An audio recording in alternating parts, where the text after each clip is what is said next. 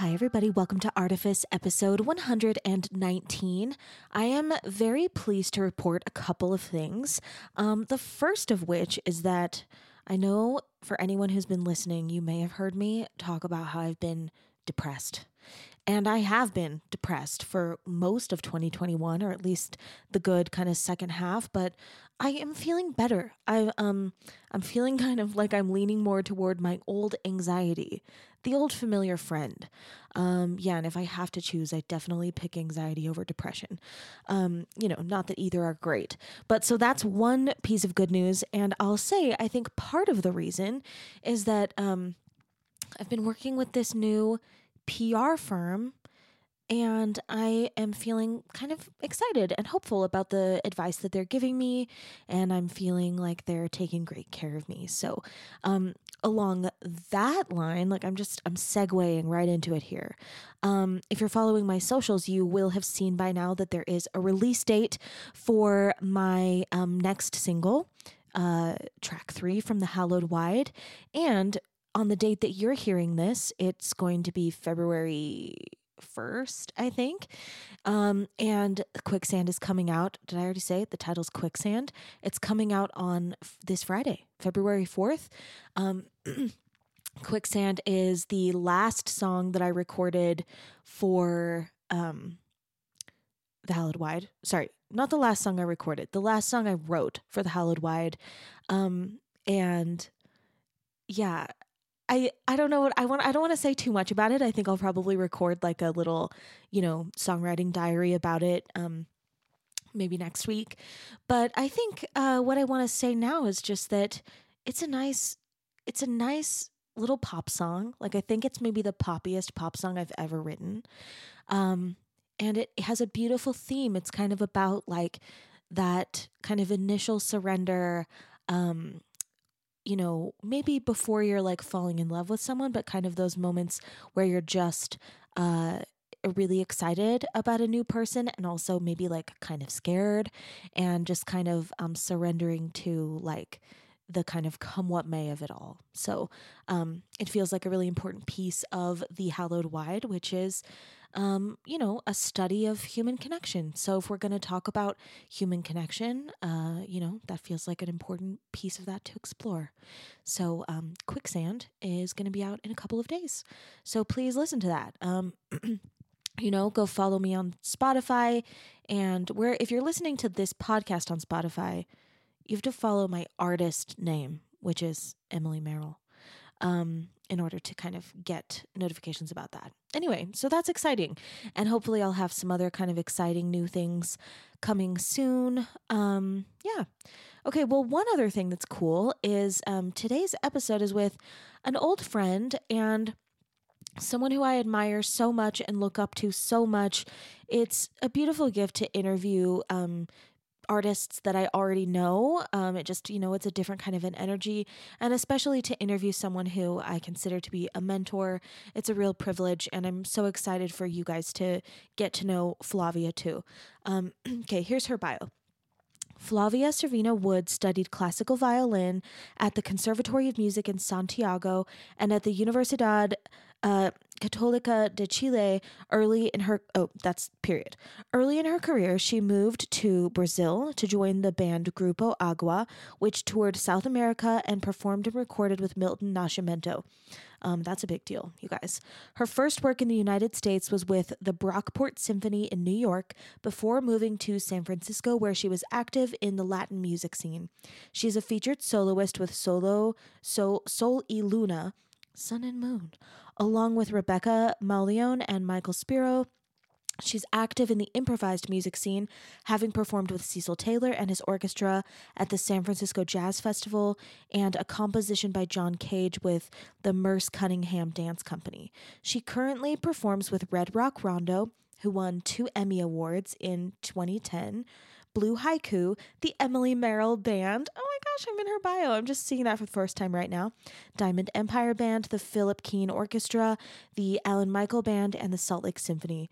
Flavia holds a BA in music from San Francisco State University and a master's in social work from the University of Utah. And I don't know if it actually said it in here. Oh, it did at the very beginning. She's a violinist and a really brilliant one, and just an incredible mind and a beautiful, brave, resilient spirit. And again, it's just a privilege to know Flavia and an honor to have shared a stage with her, an honor to hear her play my music, and such a pleasure and a gift to interview her and to share some of her stories here with all of you.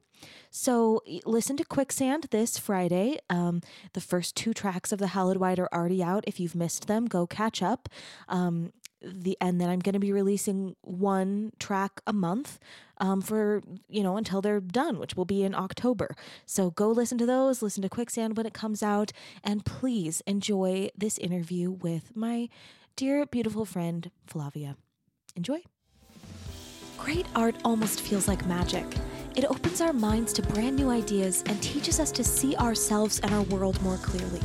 Of course, behind all great art, there are artists, and I think that's where the real magic happens. As we go beneath the art itself to explore how artists do what they do, we see glimpses of the sorts of creativity and resilience that lead to the art that moves our world. And maybe we can learn to borrow some of that magic for our own thinking. That's the goal here. And now that we're on the same page, let's dive in. I'm Emily Merrill, and this is Artifice. Talk about your blue hair and your naked shows. And eating raw bacon. If you want to know that, then you need to ask me, how did you meet Harold? Okay. Then the naked part Well, comes pull your microphone over. Oh I my think God. you can put it kind of like under your chair. Say that again? You can put the leg under your chair. Yeah. And that way you can get it like really close to you. And then I can help you with it, but yeah, that's how I like to do it. That's good. In the front. Ha, Yeah, ha, and then put your headphones on. That way you can hear. You are all pro here, girl. Yeah. I've done like over 100 of these now. So. Wow. I couldn't listen to Philip. It's like, no. Oh, really? I work with Philip 12 years every week. Yeah. Oh, you listen like, to him too much. Yeah, put those on and then you'll be able to hear more like where you want your microphone to be. So, hello. Yeah, probably put it a little closer and then see how it's like this right now, Flavia? Your microphone? Put it like this so it's like facing your mouth. Yeah, good. Yeah, and then I always tell people, like, if you want to move, just move it with you. Like, just, just move. Cool. Yeah, you can move it as much as you want. All right. Well, let's get started. Okay. So I'm so excited to talk with my friend Flavia. I've known Flavia since right when I moved to Utah. I remember it was like maybe like the first week that I lived here, and Red Rock Rondo was playing at the Rose Wagner Theater. And I went up and talked to you and Harold after, and then we scheduled a little play date. And we've been friends ever since. And when was that? It was 2012. Wow. I know, almost 10 years ago. Wow. And I just look up to you so much. I think you're amazing, and I'm so excited to get to know you better and to have my podcast listeners get to know you better. All right. Thank you for inviting me. It's my pleasure. I wanted to wait until I was like a better interviewer before having you on because I wanted to make sure to do it right. So I like to always start with all of my guests talking about their childhoods. And I specifically would love to hear your thoughts about what you were like as a creative child. Like, what were you up to? What evidence was there that you were a creative little Flavia? Well, the nickname I had at my neighborhood was Earthquake. Yeah. So that maybe says something about me. You grew up in Chile. In Chile. In Santiago, Chile. So it's a big city, cement, and I like cities, you know. And I have two brothers and my mom and my stepdad who raised me. Okay. And it was just two professionals, no drugs, no alcohol in the home. My brother and I went to the Conservatory of Music since very early age, so he's a cellist. How did your parents decide to send you to a Conservatory of Music so young? Like, how did you get into it? Or? The Wood family, my mom, she and all her brothers, which is 9 of them, so she's the oldest of 10. Wow. Everyone played an instrument. And my grandmother, her mom, was a pianist and a piano teacher and a music teacher. So was my mom. Okay. So music was part of our life. It was something that you were supposed to have, to do, you know. How did you decide which of you would play which instrument? Interesting question. She put some concertos, and when I listened to the Brahms violin concerto, I chose the violin. Wow. So your brother was in cello and you were playing violin, and then you said you have another brother. Was he playing? He's little. He's 7 years younger than we are. Okay. So my mom tried to have him play the piano, but he didn't. And it didn't take. He's a very successful businessman. Cool. So what age were you when you started going to the conservatory? 7. Oh, my heavens. Yes. And were you playing violin before that too? No. Okay, so you I picked it up at the conservatory. That was my first experience. And then at the conservatory, so was it normal did most of the other children who went to the conservatory have like parents who were accomplished musicians? Nobody. I was the only weird kid that had to practice violin after school, you know? Yeah. So I had friends that my girlfriends, which are still my friends, they wanted to play ball or whatever, come to the house, and my mom will ask them, sorry, but you need to leave because she has to practice. Tell me, I'm like missing some cultural things, but like, is it almost like a decision, like 7 is so young to kind of like make a decision, like this child is going to be great at violin. Like, what was that like? Or like, how was that decision made?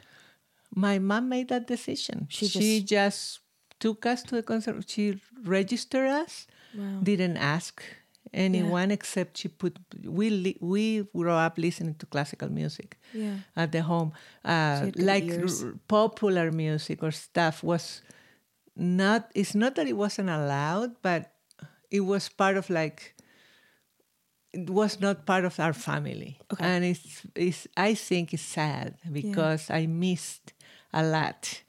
You know? Yeah, that was my next question of like, because I know you're a beautiful violinist, but you're such a creative and vibrant person in all these other ways. Mm-hmm. So when you were a child, what other things? Like, were you excited about colors? Were you thinking about what you like to wear? Did you like to dance? Did you draw? Did you write? Like, what other things were you doing as a child that were I read creative? A lot of books, and there is one book that I still have that was given to me by my godmother, which is called, the title is De un país lejano, which means from a faraway country. And I became obsessed with that book and also with airplanes. Yeah. And it's very interesting because my life is like a tapestry of traveling. Yeah. That's my passion, and it still is. And I question myself, is it because I'm always want to run away from myself and go somewhere else and remodel myself somewhere else, or no? But I figured it out. It's not that. I'm not running from myself. Yeah. It's just the excitement of a new place, new people. My passion is people. Yeah. You know. That's what I mean. Like, you're so creative and vibrant, and like violin is just one piece of that. So I will say it's a chunk. Piece, but it's not me. Right. You know what I mean? I don't define myself as, I'm a violinist. Right. It's just not. I used to, and it changed. Yeah. So one thing I'm really passionate about, like in the podcast and also just in general, is like our creative pursuits, like the actual skills that we choose to pursue is one thing, but like it's the creative spark that's like more important. And I'm kind of a firm believer that like that creativity is like everyone should have it, and it doesn't need to be linked to a particular skill in the arts. It's more about like exploring curiosity. Yes, curiosity. That's an incredible word. Mm-hmm. I think that's where art comes from. I think so too. That's where love comes from. That's where knowing comes from, wisdom. Yeah. And I was a super curious child. Yeah. And I remember, and I think I still do enjoy reactions of people. And I don't know why, but I just, like I used to, like open the window in my house. We live in a busy street and people will walk by and I will do a sound so they will get like jump or something. And that will be like a thrill for me. Yeah. You know, kind of little thing. And I will always be laughing and kind of like the clown of the class. Yeah. So very kind of disruptive a little bit, but because I was just always curious, my imagination ran, like I will imagine things. And I still do. And sometimes I laugh by myself. And my husband is like, oh, there she goes. I do the same thing. Because I'm just imagining that, I don't know, that a painting will fall on somebody's head. It's very silly. Yeah. But that's what I love it. The brain is going on. Well, I think a lot of us are like that as children, and then we unlearn it as adults. And I think it's so sad. Like I feel the same way. Like I think I'm less of a tease than you, but I also get a thrill by like, you know, just having like little interactions with a stranger. I like it so much. Like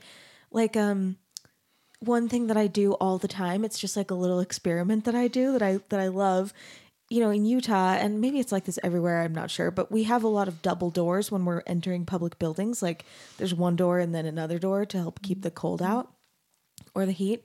And I love it when I'm entering a building at the same time as someone and maybe they open the door for me, and then I love to say like, now it's my turn, and I open the other one.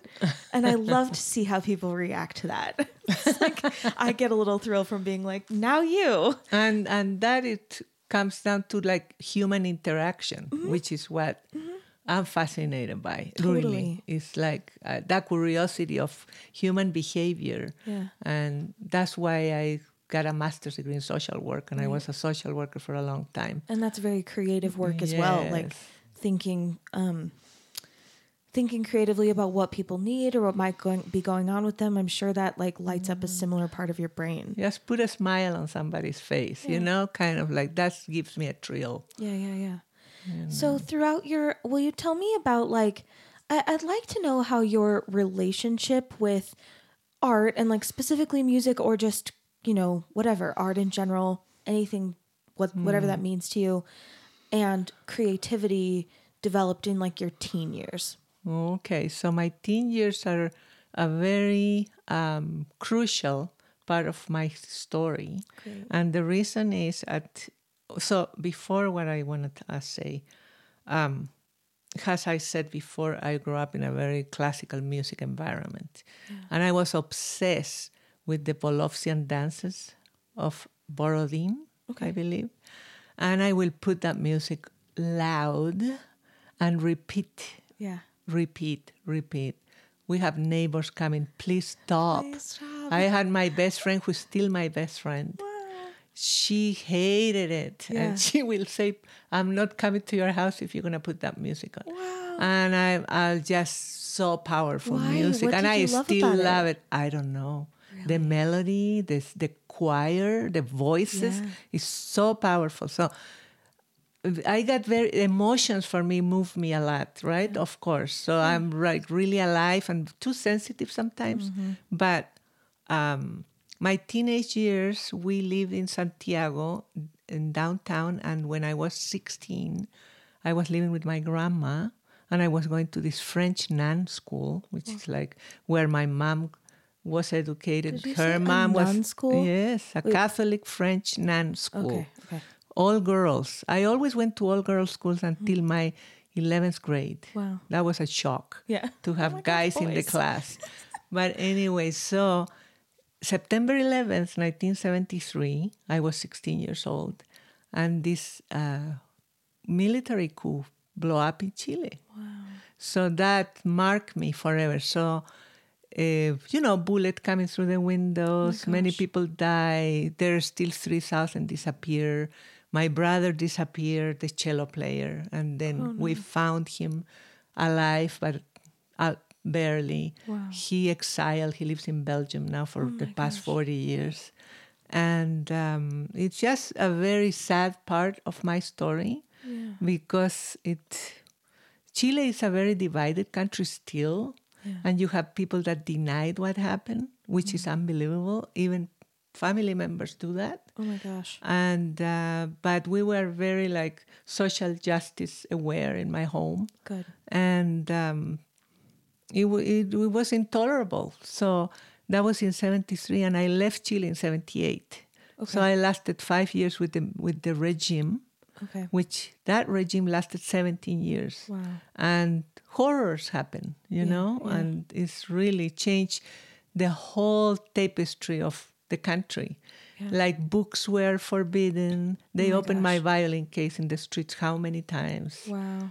I was beat up by police. Oh my gosh. You know, I mean, as it's very intense. Yes. Wow.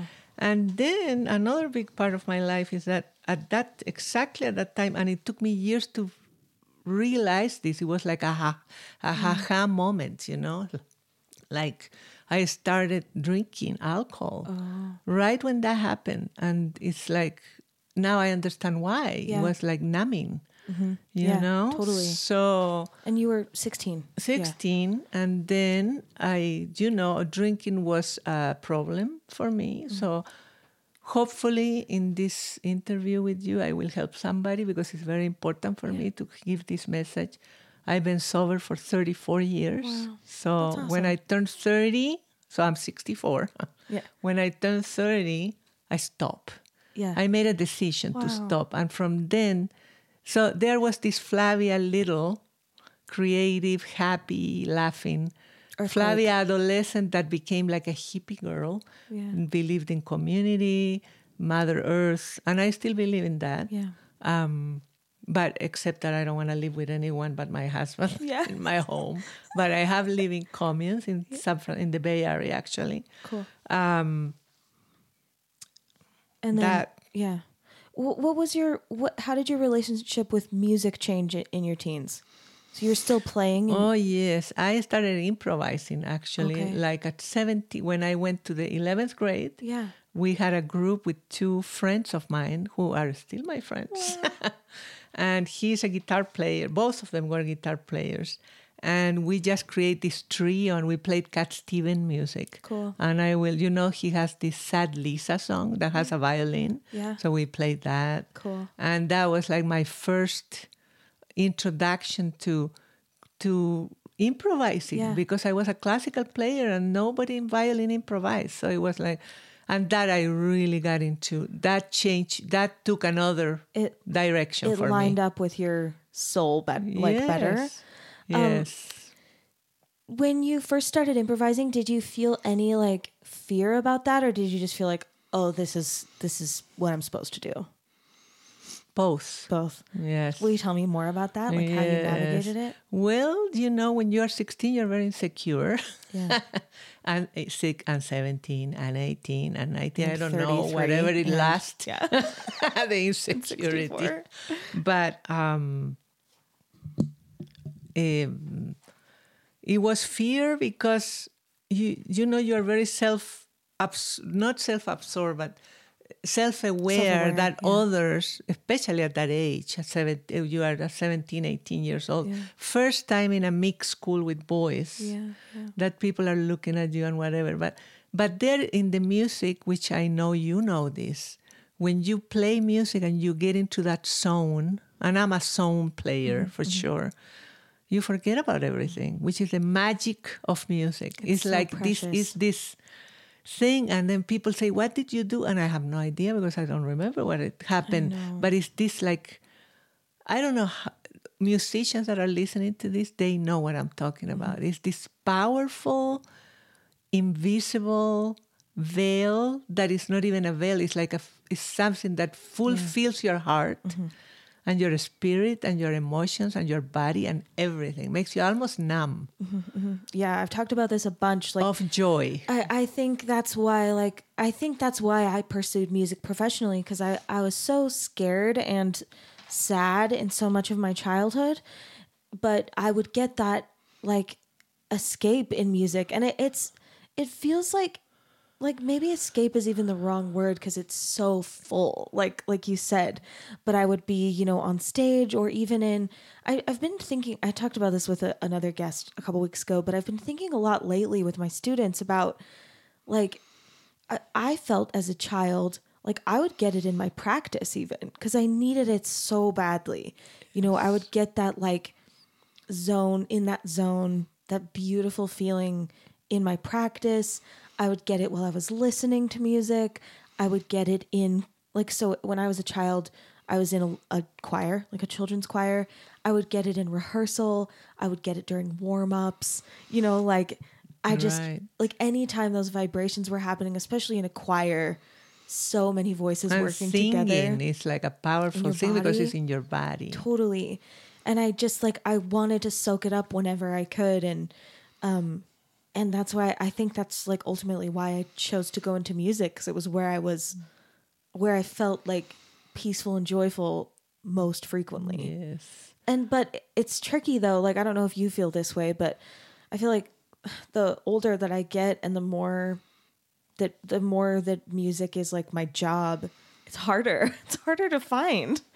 I find that interesting. And it might also just be like, there are things that I find complicated about living here, like that make it a little bit... In Utah? Yeah, in Utah. Absolutely. That make it kind of Yeah, I've been hard. here 21 years and I still doesn't feel like home. And it's so sad to say, but maybe not. Maybe it's the story of my life. Mm-hmm. You know, where is home? I mean, I lived in Brazil, I lived in New York, I live in the Bay Area, I've been in Europe, whatever.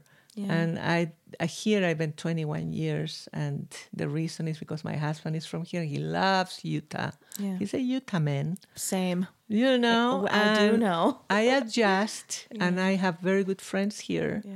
Yeah. But it's just the landscape, the air. It's just, I miss the ocean. Yeah. That's what I miss. Mm.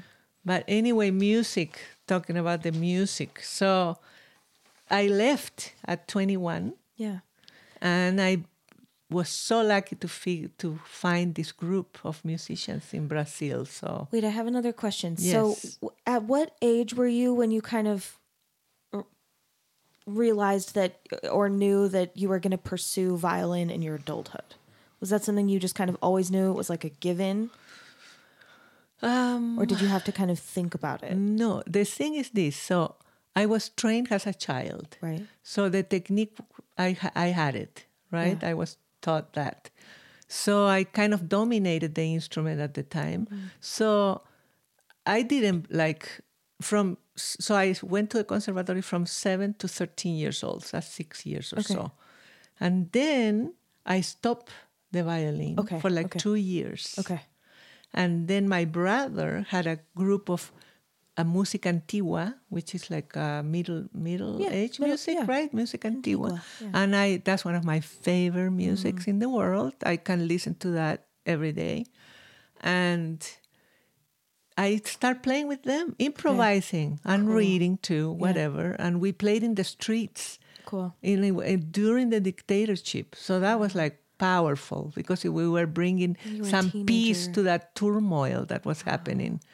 And that so really inspired me to never leave violin again. Mm. And I left Chile with my violin in my shoulder. That's what I had. You know, I have pictures of that. Did you do any professional training in Chile?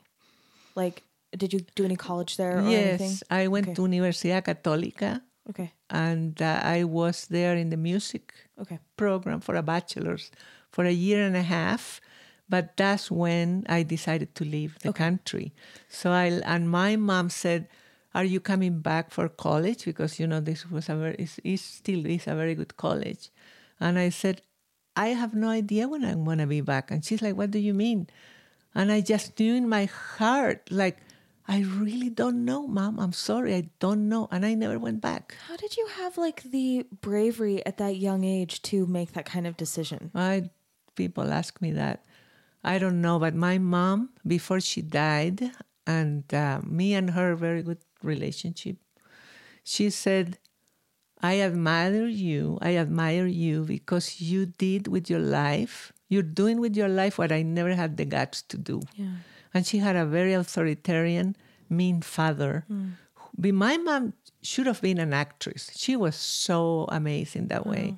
And when she asked to do that, her father slapped her in the face, across the face, hard. And that was it, because he was the boss. So my mom got a degree in French and in music, because that's what a lady was supposed to have. So for me, I broke the chain. And I broke it, I don't know if consciously or unconsciously, but I was never going to follow rules. I was very I didn't like rules. That's so cool. I like it. This is why I like you so much. So I went really wild when I went to Brazil, because coming from a dictatorship regime, go to Brazil. So you go to Brazil in the jungle. It's like you just get naked and run, and play the violin in the beach and whatever. It's so what was it like? You moved to Brazil when you're 21, and what did you do? What I did is I learned to make jewelry with the hippies that I met along the road, along the way. So I will sell earrings and bracelets or whatever I made. But the main source for me to eat and everything was my violin. So I will go to a restaurant and say, can I play you a serenade or something? I will always put a little humor into my language. Can I play you a serenade? Do you want to make you cry? Do you want me to make you laugh or what? And 2 out of 10 people will say, sure, okay, go ahead. And I will eat, totally living day by day with no worries at all. My mom asking me, when are you coming back? And I'm like, I'm having too much fun here. I'm not going back. Did you learn Portuguese? Yes, absolutely. And did you know Portuguese before? No. Oh my gosh. I didn't. That's so scary. You have to learn it, because I was there. And I live in villages. And in the village that I live, it was called Arembepe, which is in Salvador de Bahia, in the northeast of Brazil. That was my first encounter with, well, not really my first, but my first kind of community service that I did with children. I organized some collecting money, whatever, and bought a guitar for this kid that was so talented. You will listen to him playing drums or whatever. And a week later, his mom changed the guitar for alcohol. And that was wow. Oh, no. It was, that was gave some, shake me. It's so sad. And the child was sad. And it's wow. That's heartbreaking. So, yes. And then during that time, I met Grupo Agua, which was, there were 5 Chilean guys who were playing with Milton Nascimento, and Milton was very famous at the time. I know him. So I got to play with Milton one time at Teatro dos Bandeirantes. Wow. And it was the most incredible. I was this totally young woman, 21. Yeah. And I get to play with this monster, really. And it was amazing, backstage talking to him. And he was like a god, for Brazilians, for sure. Yeah. His voice is like honey. It's I still listen to him, and it's wow. He's fantastic. Yes. So that was amazing. Was that were you into jazz before that? No, never. Okay, that was the introduction. That was the beginning. Then what happened? Tell me your story. What happened? So where in did Brazil, you go next? So the group we were touring all over Brazil, playing gigs, the 6 of us. Did you have an agent or something? Or you were just We did have an agent who was a friend of ours. Okay. Felipe Saint-Jean was his name. And he and I went to Bolivia and Peru to try to get first of all, we have to renew our passports. Okay. So we had to leave the country and come back, right? Because I was a tourist. Yeah. So every 6 months you have to leave, come in and out. And we went to Bolivia at that time to get gigs. And we took a train from Brazil to Bolivia, to La Paz. Okay. And the train is called the train of death, because it's known to be have accidents, or we stop 10 times. So we will hang out, and we're just having a great time. Wow. In the train, and I'm playing violin in the train for everybody, because I was like a little actress, making people laugh or whatever. Yeah. And there is this man sitting there that was beautiful with long hair. And he was just quiet, listening to the music, and, and he became my first husband. Oh my gosh. So We didn't speak the language. He's from Rochester, New York. Wow. And he said, I'm going to take you to the best country in the world. And that's the reason why I came to the United States. Did your bandmates come too? Did you come as a group? Wow, so I played the last concert with them in Campinas, waiting for my green card in Brazil. So me and Jim, the father of my son, my first husband, we met. 10 days later, we got to my mom's in Chile. We drove there. And then we got married 10 days after we met. So that's insane now that I think about it. But that was perfect. You know, we did the perfect thing. Your heart. Yeah. And my mom was like super happy because Jim is a great guy. We are very still close. Good. He's a great dad. Good. He's a good friend of my husband's. It's awesome. Like we are family. You and Harold are so cool with that kind of stuff. Like I know our exes are all I've heard Harold friends. Talk about that too. Oh, that's yeah. Cool. Yeah. That's cool. Okay, so you went in to check in with your mom. You got married 10 days later in Chile? In Chile, and then flew to Brazil, wait for my green card. At that time, it was 1980. Okay. I waited 1 month for a green card. I think today you have to wait 10 or 20 years to get a green card. That's crazy. In 1 month, I got my green card. And we went to the States. Yes, and I landed in Florida. And I never forget the shock. Yeah. I live in the jungle in Brazil and travel all over, like in nature. Yeah. And then I go to Florida, and I thought it was so plastic. Yeah. I look at everything was like fake to me. And you didn't for have some anybody reason. there, like no one one that you knew before? No, nobody.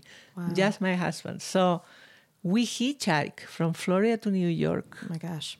Took us, I don't know, 4 or 5 days or a week. I don't remember well, but we did. Yeah. And truck drivers took us, car took us. We were lucky nothing bad happened to us. Wow. Nice people, they fed us. Wow. And then I met his parents, who were very nice. Why was he in Colombia?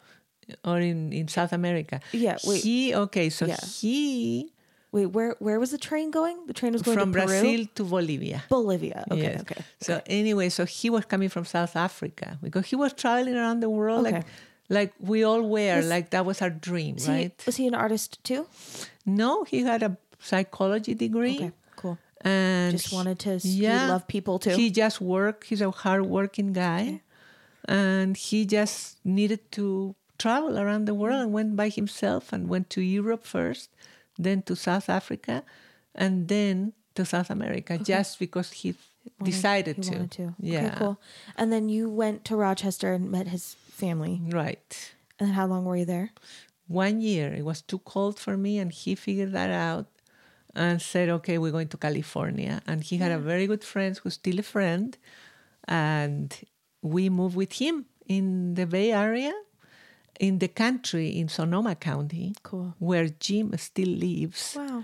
But I didn't like the country. I liked the city. So I wanted to live in San Francisco so much. Yeah. And that was one of the reasons that our marriage didn't last. We lasted 7 years because of that difference in our tastes. When did you have Venus? So we got married March 12, 1980. And Venus was born December 12, 1980, exactly 9 months. Wow. Okay. Which is funny to me. So you were a brand new mom. Oh, what were you going to say? Yeah. No, it's interesting that it's the 12, 9 months. Exactly, Wow. I was a happy mom. I was my pregnancy was not planned. You know how moms today, they read books, they plan everything. For me, it was this is great. And I just was pregnant riding my bicycle until I was 8.5 months pregnant. Oh my gosh. You're so cool, so young too, It's I never got sick. I was totally healthy, pregnant. Okay, so tell me about your time in the Bay Area. So I've heard you talk about this time in your life before, but I wasn't picturing that you also had a baby at this time. So I'm going to hear the story differently now. Okay. Yeah, tell me what your time in San Francisco was like. So we moved to the Bay Area, and there was this commune that lived in an art gallery in Pine and California Street, which is a very nice neighborhood. And there were 3 couples that lived there. So me and Jim went to live with them. Cool. And they all have babies. So we all mothered the babies. Wow. We cooked together. I learned a lot about like macrobiotic cooking and health, food. Everybody was very healthy. Of course, we party a lot and dance. Like every night was a party. Wow. So my son Venus is his name. He grew up with artists since he was little. And then I became super involved with theater. Yeah. So I performed in a theater group called Windows Performing Arts for 10 years in San Francisco. Were you playing violin with that group also? Okay. And acting, but I never took an acting class, so I'm sure. My friend who is a choreographer still, and she lives in France, she is the one that just gave me roles and just told me. I'm sure and the way I understood it, which is how I understand music, is by giving me a little poem. Like with your music, Emily, when I got the challenge to play your first album, to me was one of the biggest gifts. So thank you for that, really. Thank you. That's it was like amazing for me because not only beautiful music, but to me it was a challenge because I have never played music like that. It's some tricky stuff on that first album. Yes, very. And I was like, that gave me like a direction and a meaning. And I'm very good with discipline and organization because of the way I grew up. I grew up with discipline and organization skills. And so I can do something if somebody tells me what to do, then I will figure it out and make it happen. But I need that push. And that entry point. Yes, I am not a composer. I'm not like somebody that out of the air create something, except when I'm improvise. But I need that platform of people that care about me and that they respect me and they believe in me. So you did. So thanks. I still do. For that. Yeah, I think you're amazing. That was like it's so funny too, because when I was writing a lot of that music, I pictured a violin on a lot of it, but I didn't know any violinists in Texas, and I knew a lot of horn players. So the record has saxophones and clarinet and flute. Right. But I love hearing those horn parts played by violins. That was also like so much fun for me.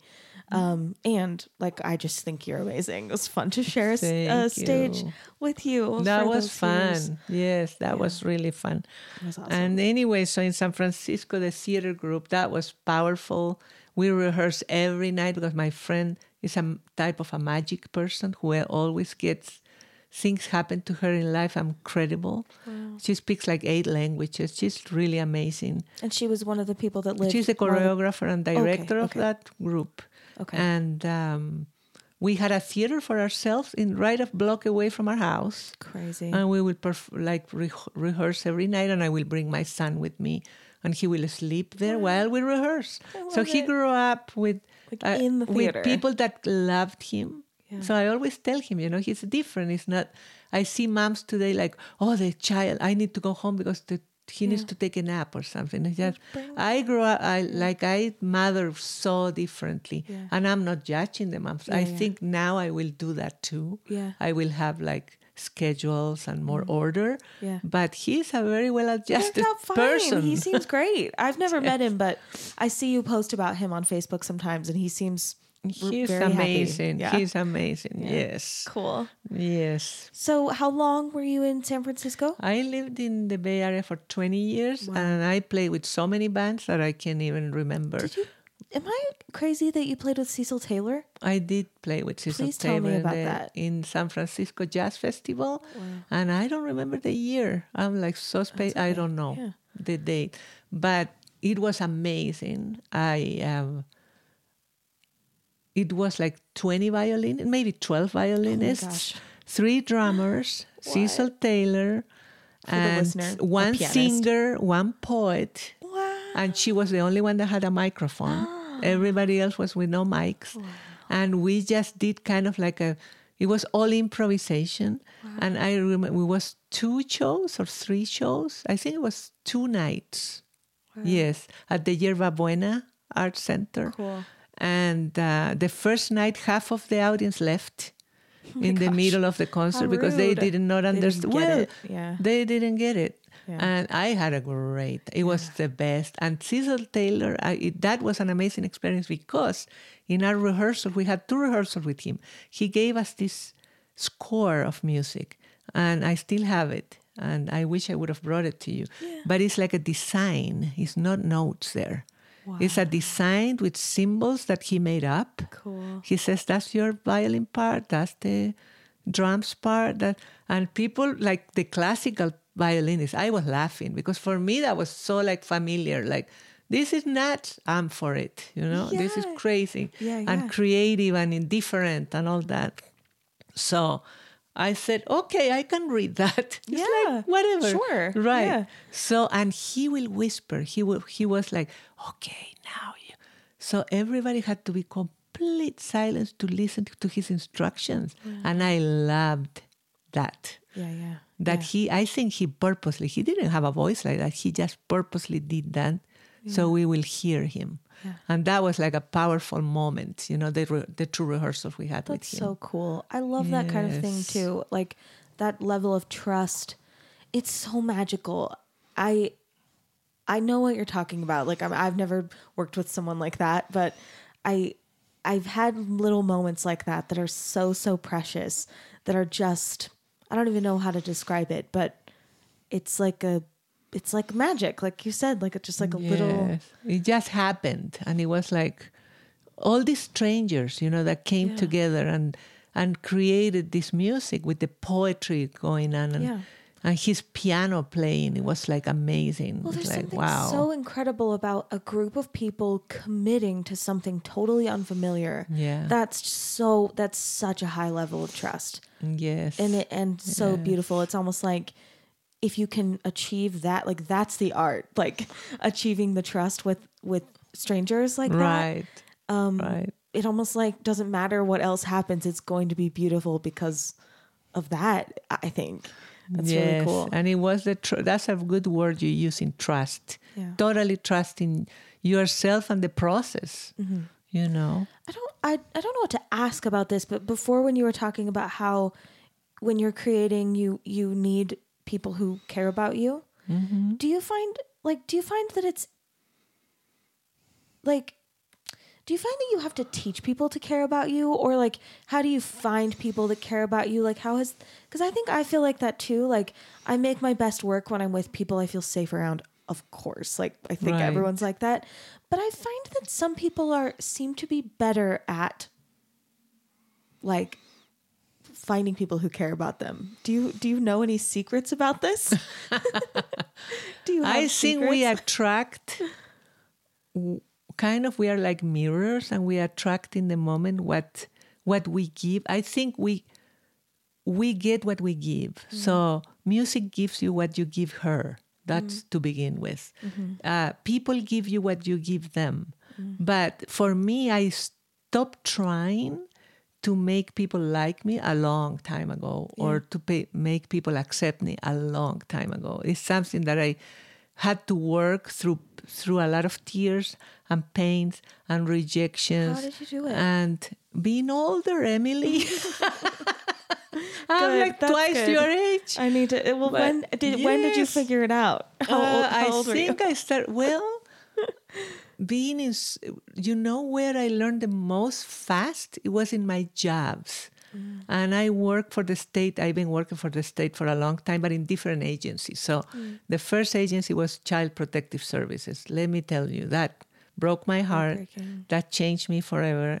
I don't know how people can keep doing it. I lasted 4 years in that job, and it was like really, really horrific to me.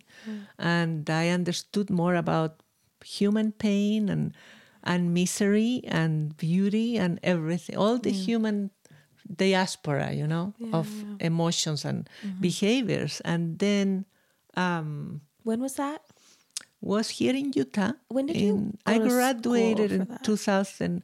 I went to the University of Utah. Okay. A graduate school, 2000 to 2002. Okay. After you moved here. So in 2002, I graduated and I got a job immediately. Yeah. And then I've been working since then. But So you were, the question was, how about caring? Yes, well, I'm a very caring person, and I will always care. But now I am learning how to care for myself. And the COVID year, last year, was my biggest master for that. Wow. Because we were not together with others. I didn't have any gigs. Well, I had a gig with the Bay Area, but in Zoom, which is not the same. Right. So all of that was taken away from us, that human connection, that, that eye contact when you play or whatever it is, that respect, that mutual breathing respect together. and everything. Yeah. And I became very involved with this writer. His name is Michael Singer. And he wrote a book that is called The Surrender Experiment. And let me tell you, that book opened like these doors for me that are like so amazing. Yeah. What a powerful guy, fun. Plus, he was a hippie in the 70s, so I relate to him very much. He's a very successful man by chance. It's like kind of remind me of Harold. Harold has a PhD and he's very successful in what he does. Yeah. But he didn't plan to have a PhD. Yeah. He just was taking classes because he's curious and he wanted to learn. So I'm going to take this class. I'm going to take that class. And then he has a PhD. Yeah, that's so awesome. Harold's great. He's so cool. So what you're saying, I care sometimes too much about people, but I have learned, I read people very well. It's a skill that I always have had intuition since I was little. Like I don't want to talk about it because people will think I'm crazy, but I had apparitions and I have, I did have a lot of connections with the invisible world. And my family knows that because I did experience that. But so I'm very good at reading people, and they're kind of like how do you say? Like their emotional state? Or? Of course. Yes, that for sure. But I also know when to leave. I'm very good at leaving when it's before I get hurt. Leaving meaning so bad at like, that. I need to learn. Like they're like in this town, like I was playing jazz for a little while. The person that inspired me to do that, it was you. And that was because I never really learned jazz. I mean, I'm not a jazz musician. And I never went to school for jazz. I have a bachelor's in music performance for classical music. So that was a new thing for me, very challenging. I had many teachers. The only person who I really learned from is Jeff Miller. And the reason why is because of his personality. It's like I'm difficult that way. I cannot learn with just anyone. It has to be someone that explains it to me the way my brain gets it, has patience, and cares about me. And he is one of those people. He's so beautiful. I forget sometimes because he's not on Facebook. So sometimes because I don't live in Salt Lake, I don't see him. I forget, and then sometimes I remember like, oh, Jeff, I need to play with him more. He's playing is incredible. And he's such he doesn't, I get so scared of so many people. Like, I think because my parents are both narcissistic and they're just, I think I was raised in a situation, and it's not even just my parents, but like my whole extended family and the culture. And I don't know, I feel like it's very, like, people are not honest, even if they're not meaning to be dishonest. It's like, you just don't know what people mean. And so trust can be very scary. And sometimes I think like what I was going to say before, I've realized recently, because my mom died almost 4 years ago. That's when I started really trying to untangle like a lot of these things. Because I started realizing how bad the problems were right before she got sick. And then while she was sick, I was on pause, just like trying to survive. And then after she died, really trying to figure out a lot of things. And so I think what I've started to realize more recently is that I find myself in this pattern, as we do as people. But I think when I was a little child, I'm a resilient person naturally. I think I'm a creative person naturally. I'm very stubborn naturally. Absolutely. Yeah. Yes. And so I think as a little kid, I knew that my parents weren't kind to me. And I thought, it's okay. I can figure it out. I can figure out how to be a child that they can love. I can figure out how to do everything right so that they will care for me. And I think I just am still doing that. I'm just still doing it. But we do that in many ways still, it's like, how can I be of service of others? Mm-hmm. Well, I care for others really genuinely easily. Like I care about people right away and I want to know their details and I want to accept the person who they really are. So I think it's a weird combination where like, and I was like that with my parents and I loved my parents. Like I love them with my whole little baby heart every day, and even though they didn't love me back.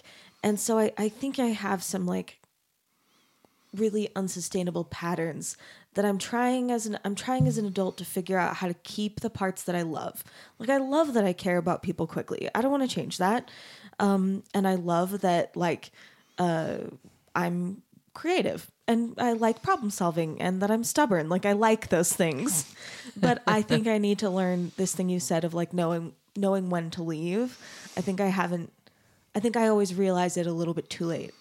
Like, oh, but that people, too late is a lesson. That's true. And that's true. And I think when our mothers died, especially our mothers, there is like this umbilical cord floating in the air. That's the image Untethered. I have. Yeah, I've said this before too. And then that's when we start finding ourselves, and we figured it out, especially us girls, how similar we are to our moms in many ways, even though we don't want to. Yeah. So we inherit that, and our power is to change what we don't like and what doesn't serve us, right? And to embrace because everybody has something positive. There is no one human being on earth, I believe, that doesn't have one thing that is positive. So I'm sure your mom had one thing that was or more than one. Amazing at so many things. Positive that you can embrace and, yes, and be resilient like you are already. I feel like I have so many things to learn. So many things to learn. But what was I going to ask you? Oh, I was going to ask if you have any I don't know if you have any wisdom to share about like how you manage to surround yourself with people who you could trust. Like, can you? Yes. Do you have any clues? This is. What is funny? I trust. Like, okay, so I meet somebody that I have an affinity with. Yeah. In general, I'm very drawn to immigrants because I'm an immigrant. Yeah. So people from other places, including you were coming from Texas, so you are also an immigrant to Utah, right? Mm-hmm. So I am attracted to that. And then I just open my heart. Yeah. And I am always me, no matter what. So I'm not going to treat my boss different than my colleagues or the person that cleans or the person that cleans the bathroom. I'm always been that way, and that is unbreakable to me. Mm-hmm. So then the disillusion comes. I have had friendships that are broken forever. Yeah. But it took years to like build a friendship, and I gave my heart and I don't regret it. Yeah. And then was the time to leave because that person changed, or their values were not in tune with my values, which is a very, very important thing. Mm-hmm. And then you just retreat. And if they ask you why, you tell the truth. Yeah. If they don't ask, you retreat. And you keep going with your own projects and your own life and your own beauty. Yeah. Walk in beauty, I guess, is the phrase. Yeah. There's so much to live for. And, it's like, it's always going to be great stuff that you learn from people about yourself. Yeah. I think that's it's true. A reflection, know. I think that's really true. But it's hard. Yes. It's hard. Yes, but it's a skill too, I think. Yeah, I think that's true. Mm-hmm. I think I'm sometimes I get discouraged, but then I think like I'm so much better at this than I used to be.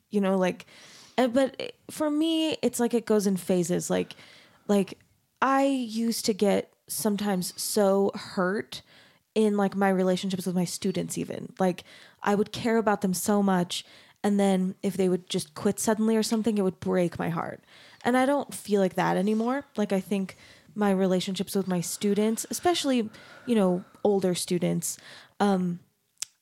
yeah, I think I have better like emotional boundaries, and I've learned how to give all that I can give and not really have any expectations, and that feels good. That feels fine.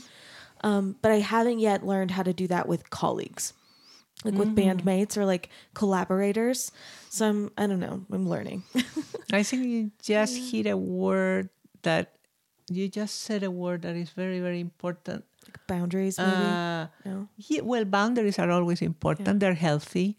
And, and it's like being the difference between being selfish or self-centered. Selfishness is positive word, but it's used in the wrong way. It's used like it's a not positive word. It's like working is like a virtue, to work. It's I think it's an American phenomenon. Totally. And not honor your time off, your rest, your diet, exercise, good relationships. It's very important, like, how are you with your friends? How, are you in peace with them? Is that, Yeah.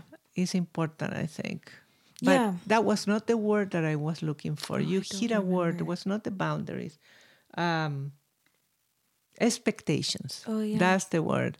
So it's good not to expect, because I used to expect too. Now, in your case, because you're a leader, a band leader, you definitely have the right to expect. Yeah. You have to expect musicianship, respect, professionalism. Yeah. They have to know how to read your music. If you like their improvisations, that's why you hire them. Yeah. Those are expectations that are realistic. Yeah, yeah. But when we expect people to like fulfill our empty spaces, that's the one that is not really goes nowhere. Yeah, yeah. And I have been in that world too. I mean, I'm telling you. I used to expect like that people are like me, so they're caring like me, and they're nice like me, and they will gonna be like, we say cariñoso in Spanish. It's like loving, because I'm a loving person, I believe. But if they're not, and if they're cold, or if they have a type A personality or whatever, then I will be hurt. But it's like, why are we taking it personal? Right, I know. They are so doing. Hard, it's their their story. Is their projection. Is their life, and our responsibility, I think, is to keep our side of the street clean. Yeah. My side of my house clean. Yeah, yeah.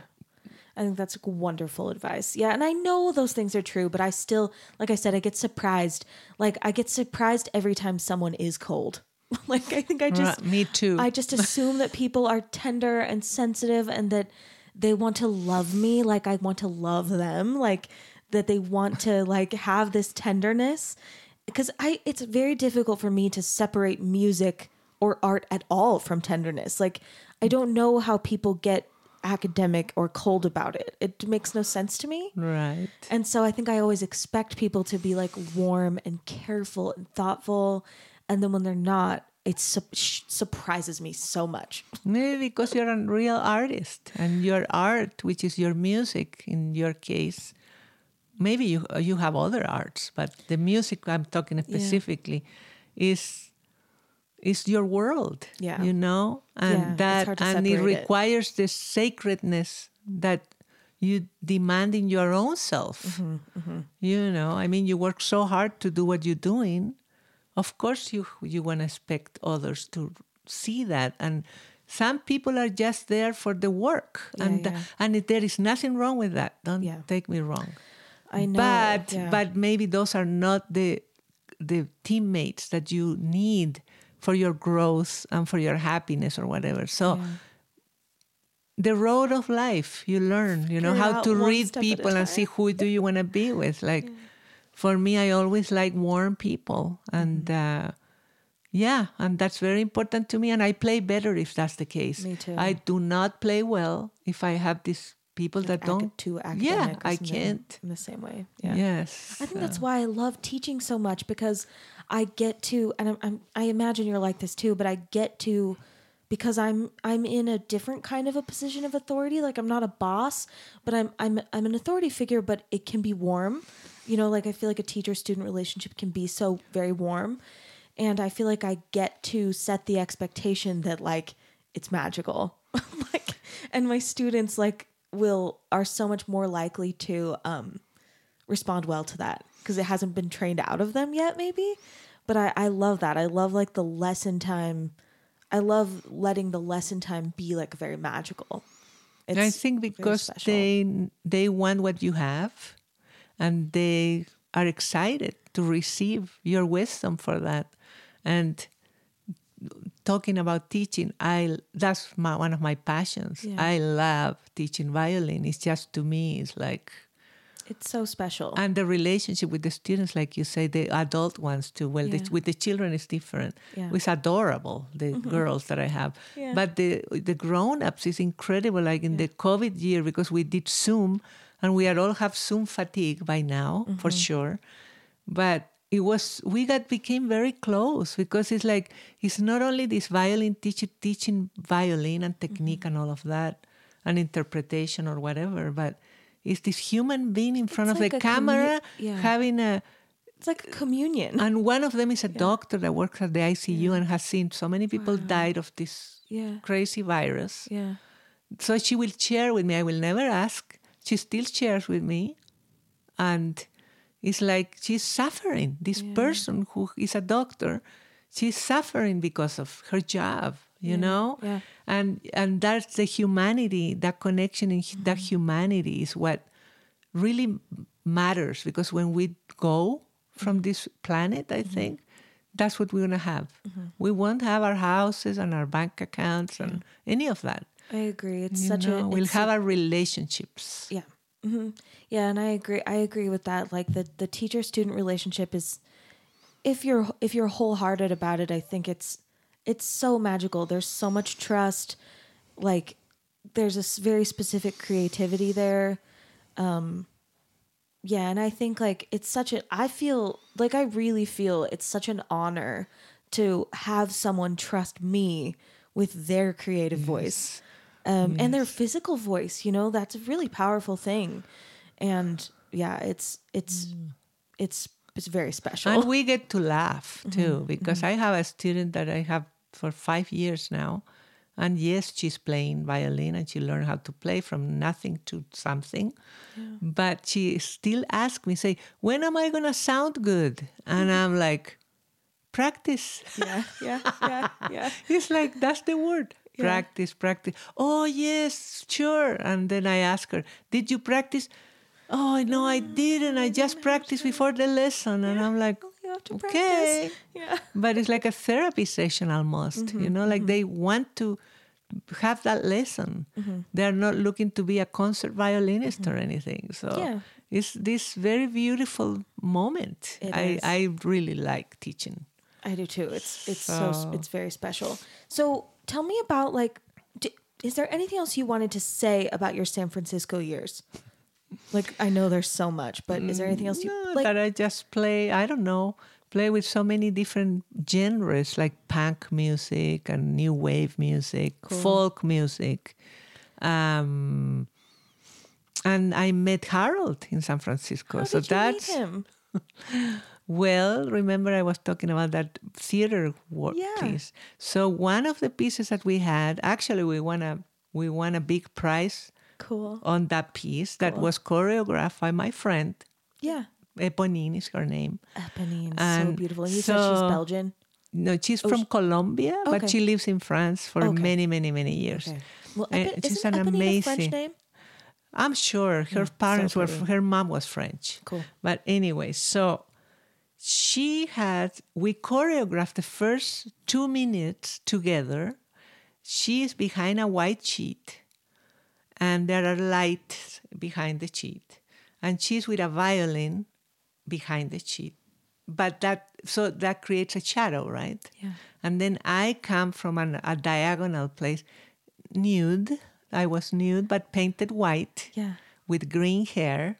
Wow. And it was winter time, so I was freezing cold. But anyway, so I come in diagonally, and my violin is hanging from a string in the middle of the stage in front of that white sheet. So I get behind my violin, and the shape of a violin is kind of like a girl, like a woman. Body, yeah. So I behind, and then I grab the violin and I start improvising something really intense. It was very like a when the rain comes. How do you call that? Like a storm, a stormy thing. But that I have taught her the bowing parts of the beginning. Okay. So everybody in the audience were convinced that it was my shadow. Wow. And then she breaks and starts dancing behind me. And that's the moment. And I keep playing. So imagine being in the audience. Yeah. What happened to the shadow? Yeah. So it was powerful. Wow. And Harold was in that performance, my husband today. So he met me naked that day, but I didn't meet him because, we didn't meet that day. But I heard about his name forever because Eponine, her husband at the time, is best friends with Harold. He's a saxophone player who played at Rova Saxophone Quartet. Okay. And they will talk about, the bass player from Utah, he's coming to town. Years later, when Harold was already divorced and I was divorced and everything, we met finally. We met at the right time. But it's funny that he saw me, the first time he saw me was that day, Yeah. That's like a white ghost playing the violin. Did the green hair mean something, or did you just have green hair at that time? My friend had all these ideas. Yeah. She wanted, because she's very poetic. Yeah. So this piece was very poetic. It was very sensual, but very poetic. And she was like this muse that comes, or like a mermaid with green hair and white body. Well, I was wondering if it was supposed to feel like trees or something, because it was winter. That's oh wow, she loves trees. Maybe. Yeah, like a white trunk, and like green, evergreen I branches. have a picture of that, but I don't have she has all the videos, the film. Wow. But that's so amazing. Were you scared?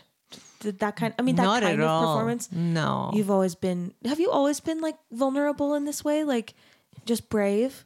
That's just I think I always special. Been brave. Yeah. Because so sometimes cool. I've been terrified. Like like playing with like great musicians. Of course I'm terrified. Yeah. But I do it and I don't I don't get anxious anymore. I think I have a lot of tools that I learned in my career as a social worker to relaxation techniques, thinking process, all that stuff that has really saved my life. I mean, literally. That's amazing. So I do TFT, which is called thought field therapy, which is like tapping and eye movement. Cool. I do that anytime I start feeling anxious for whatever reason. Cool.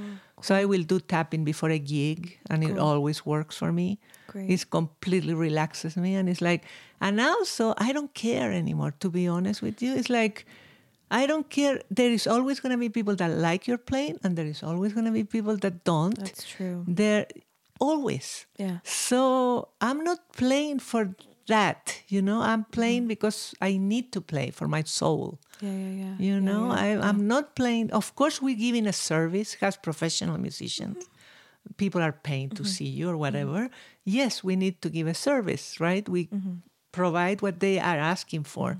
But at the same time, I'm very selfish that way. I'm playing for me and I'm having a great time. You're playing, like to create. I kind of started saying this before and then I got distracted. But like we're playing music, but sometimes I think the thing we're actually creating is like this flow that you were talking about before. Like we're creating like a timeless purity, and like it happens to be sound waves, but like the thing we're creating is like this beautiful, like these trust things, like this kind of transcendent like moment, and our job is to create that, and then the audience can choose to participate in it or not. Right. Yeah, I've been thinking about this. You said this umbilical cord, and I haven't quite thought about this, but I've referred to this as like a tether. And when we have this like untethered thing, we can send it out. And if someone catches it, that's a beautiful moment, you know? Yes. And an audience can take that and hold it for the performance and then, you know, let it back and say thank you. And if you made one person happy in that performance, that's enough. At least for me, it is. For me too. Yeah. That's, or even if it's just me, like if I manage to create that kind of beauty and I'm the only one that receives it, like fine, you know? Right. Like it's such a powerful thing that it's worth it just to have been in the room with it. You know, something that I think I have thought a lot, years and years about this, but I see it more clearly now, is like my relationship with music when I play the violin, when I play whatever it is. Like now I'm been practicing the Four Seasons of Vivaldi because it's so beautiful and it's good for technique. Yeah. I learn about myself, about my soul, about the way I react to things, what I need to improve. It's a complete music. It's like a mirror of our souls and spirits. That's what I think. It's a very powerful tool because it's non-verbal. Yeah. Music is a non-verbal tool. Yeah. And it's like, how can it be? So we all present it in our own way. Mm-hmm. People receive it in their own way. Mm-hmm. It's like seeing a painting. Yeah. You know? Yeah. And the expression of it, you know, I mean, and when you're a professional musician, no matter what, you're going to play the piece anyway. Right. But, you know, those nights that are amazing and you don't know why. Well, the duende, right? Yeah. Who knows what happened? Who knows? But it happens. Right. Not always. I wonder if there are musicians, and I bet there are. Like Pat Metheny, I imagine. I loved his music. He has duende all the time because it's just incredible what he does. Especially Pat Metheny with Lyle Mays. Oh my God. He's like, oh my God. It's just I know. It's or magic. Avishai Cohen. Yeah. I just love that musician. You're talking about the bass player Avishai Cohen? Okay, yeah, because there's two of them. Really? Yeah, there's two Avishai Cohens. Then they're both jazz musicians. I think the other one plays a horn. Oh, no. The bass player singer. Oh, gosh. I love him too. Like, it's that kind of like, yeah, it's like just a feeling. Yeah. Yes. Yeah. Yes, he's emotional. There you go. Mm-hmm. Mm-hmm.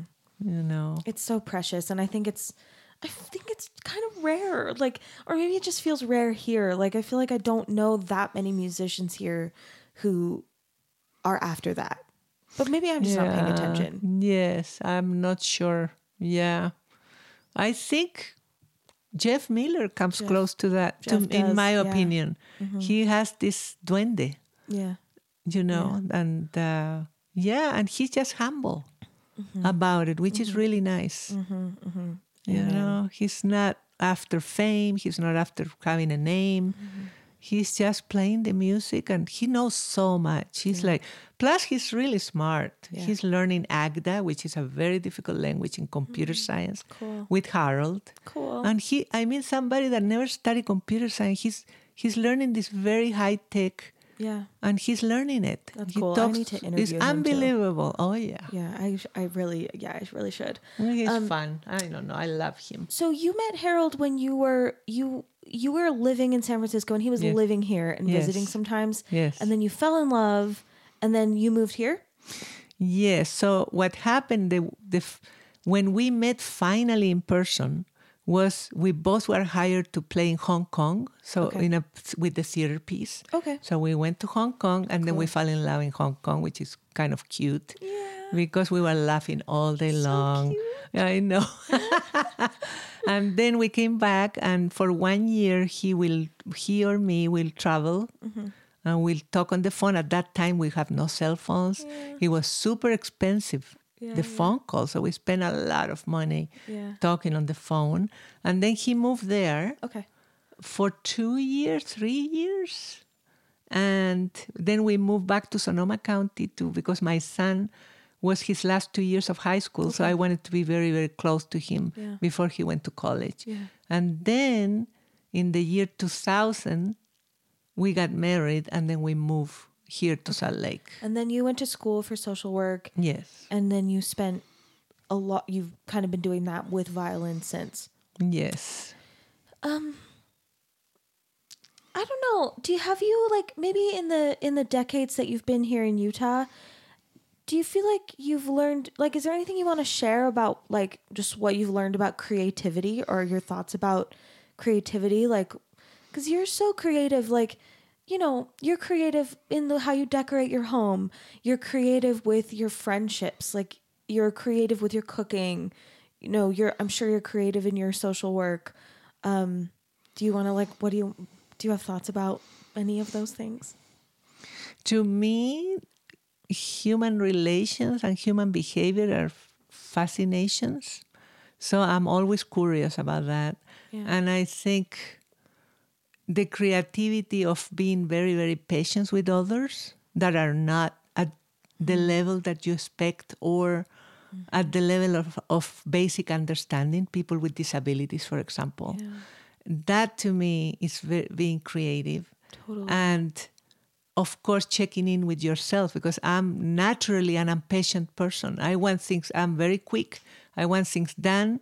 I go from A to B to C to D to E, and I can do it, you know. Mm-hmm. But that is not good when you are with someone that is not going to serve them to be like that. Right, you're going to be on A for 3 months, then you're maybe going to go to B the next month. Yeah. So the creativity in that level. And with music, I learned a lot with you first. And then I played with Alan Michael for 4 years. And that was really, really fun. Yeah. That was a great experience for me. And I learned a lot of things. And I realized how little of nothing of jazz I know. Yeah. You know what I mean? Too. Oh, no. Wait a minute. You know a lot. You have a master's degree in jazz. I also feel like I don't know anything, but like, I know what you mean. You know, like Alan will say, Dorian, D Dorian. And I'm like, I never learned the Dorian, Aeolian, Ionian, Locrian. Dorian is just minor with a major 6. Yes. It's just I know it starts in the second degree, and now I know that. Yeah. But at the time that I was praying, it's like, I just use my ear. So I'm just lucky with my ear, because that's how I got away with murder. Mm-hmm, really. Mm-hmm. Yeah, I know your ears are so good. You know. Dorian is happy minor. It's a beautiful pretty minor scale, yes. Yeah, I like pretty. it. But then Harold talks about, super Locrian. And I'm like, okay, that's it. That's where I don't we want end to know. It. Yeah. So anyway, so with music, I learned just by playing with others and a lot, and with my students too. Yeah. You know, like I have one of my students doesn't want to play classical, so we play what she wants. I love that you said the creativity of patience. That's so beautiful. Yes. That should be a book that someone writes.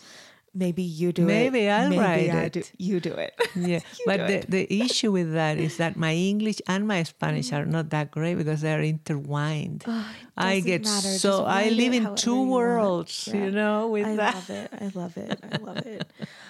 But yeah, I know when you said that, I feel like I know exactly that feeling. Like I feel that with my students.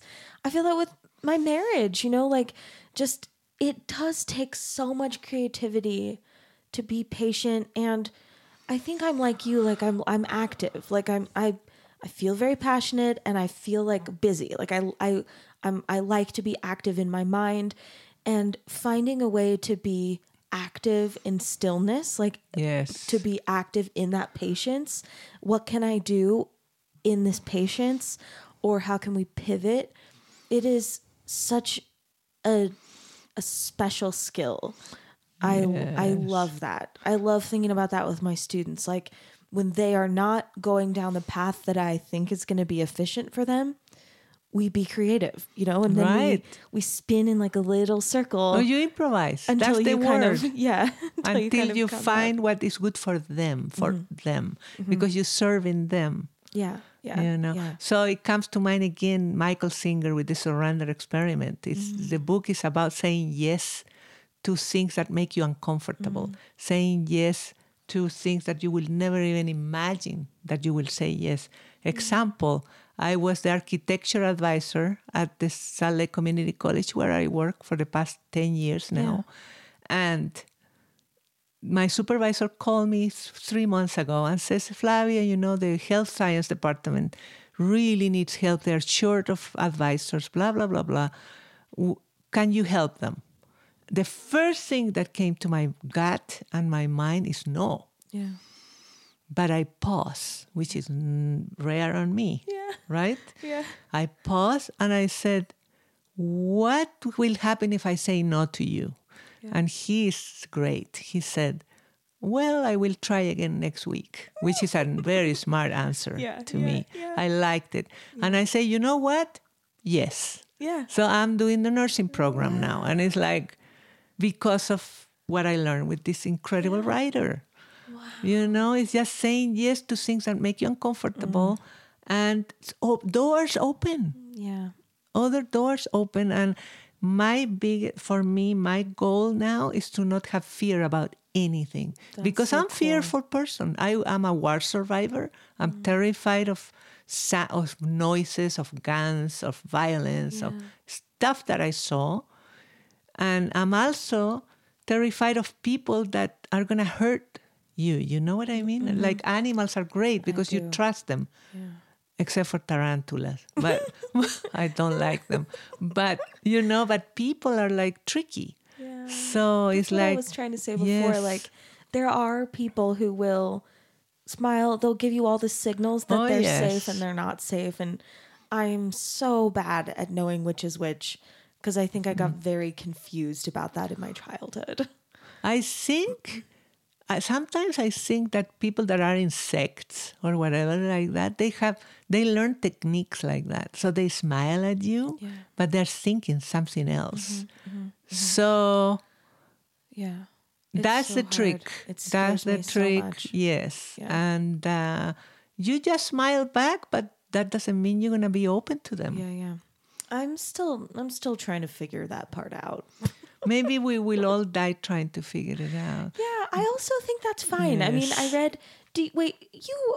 you're familiar with Tara Brach, right? I feel like I talked about her book with Harold once, Radical Acceptance. No, I'm not familiar. Maybe I'm feeling crazy, but Radical Acceptance is something that I feel like I understand this concept, at least in some parts of my life. In other parts, not at all. But I do feel sometimes like I'm flirting with this idea of like, I love loving people and I don't want anything to take that away from me. But like you said, with the expectations, like having just radical acceptance, like, maybe if I send out this umbilical cord to everyone, like the person I open the door for and, just love them and they leave. Yeah. You don't have to just stay. Expect nothing, and if they hold on to that cord and like we have a little moment, great. And if not, then fine. But I'm still learning. Yes, we are all learning, aren't we? I think I have just like maybe one more thing that I want to just see if you have any thoughts about it. And it's okay if you don't. But so my podcast is called Artifice, and I named it that because I like the word. I think it's just a fun word, but also because I think there are so many things that are unknowable about art and that are confusing, and that, if someone's looking at it, they might get confused. They might make the wrong assumptions. I think there are so many layers of it. Like we were talking about before, you have the experience that you're creating, and then the audience can interpret it in a totally different way. Every member of the audience can interpret it differently. And I guess I wonder if you have any... So, in other words, like, these are mysterious things, like art and creativity. If you have just any other, like, favorite thoughts or things that you've learned about, like, what art is, why it matters, why it's mysterious, just anything that you want to share. Let me think. Well, without art, I think we will be like robots. Or dead. I have met people that they say, I'm not musical, I'm not arty, I don't understand art. And they are very successful in business, or they have other careers and stuff. Those are a different breed of people that for me, it's very difficult to understand. So art for me is a magic world. Yeah. It's a magic world. It can be an escape from pain. Like if you had a difficult childhood and then you're creative with music, that can be really your salvation. I mean, art was the salvation for so many artists, and I think it's a mysterious because it's always there, but it needs to be discovered by somebody. So it's somewhere always in nature or, in the cosmos, on Mother Earth. Really like put attention to that, the connection to nature. And it's like you say, it's like we don't really know. I know. It's just how in the world that we create, and some people are so incredible, and people that reach a lot of humans. Those are the people I'm talking about. Maybe you call it prodigy or something. People that so many understand it, has a one thing, and it's so powerful and it stays forever. And how is that possible? I don't know. It's amazing though.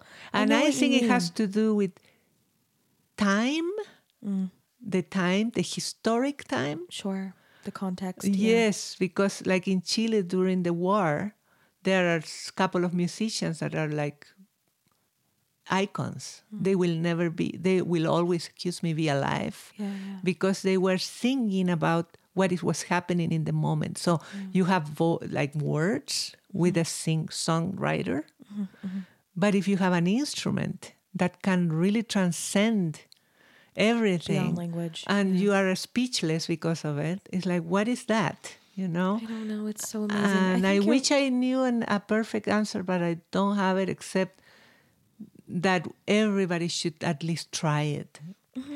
Even faking it. Try it. One thing that I think is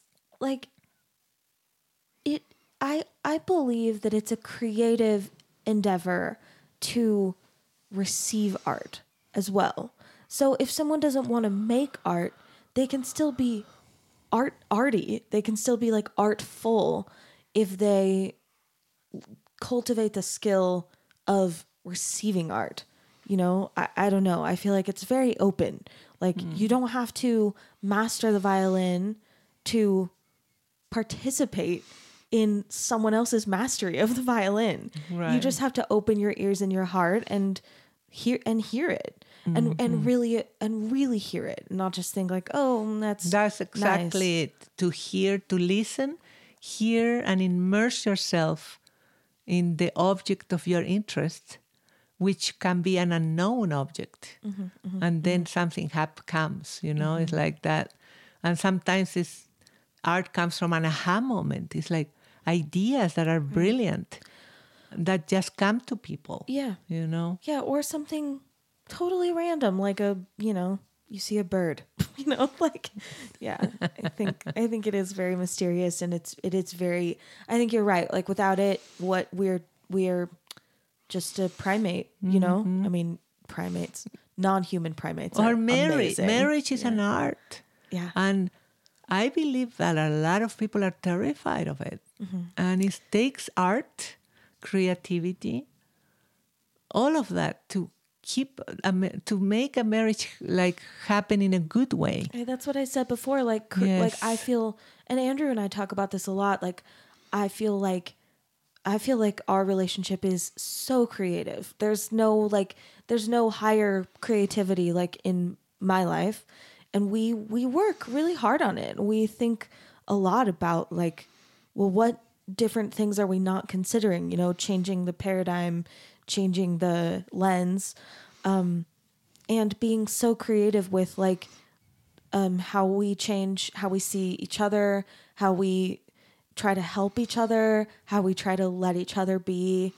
I think you're right. It's it's a composition, and I think parenting must be the same way too. Honoring the other person, and if you really love them, let them do and be whatever they want to be, and whatever they want to do.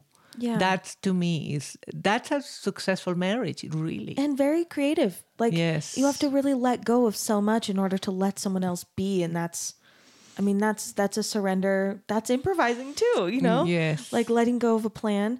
I just want you to know, Flavia, Bear like never comes in here.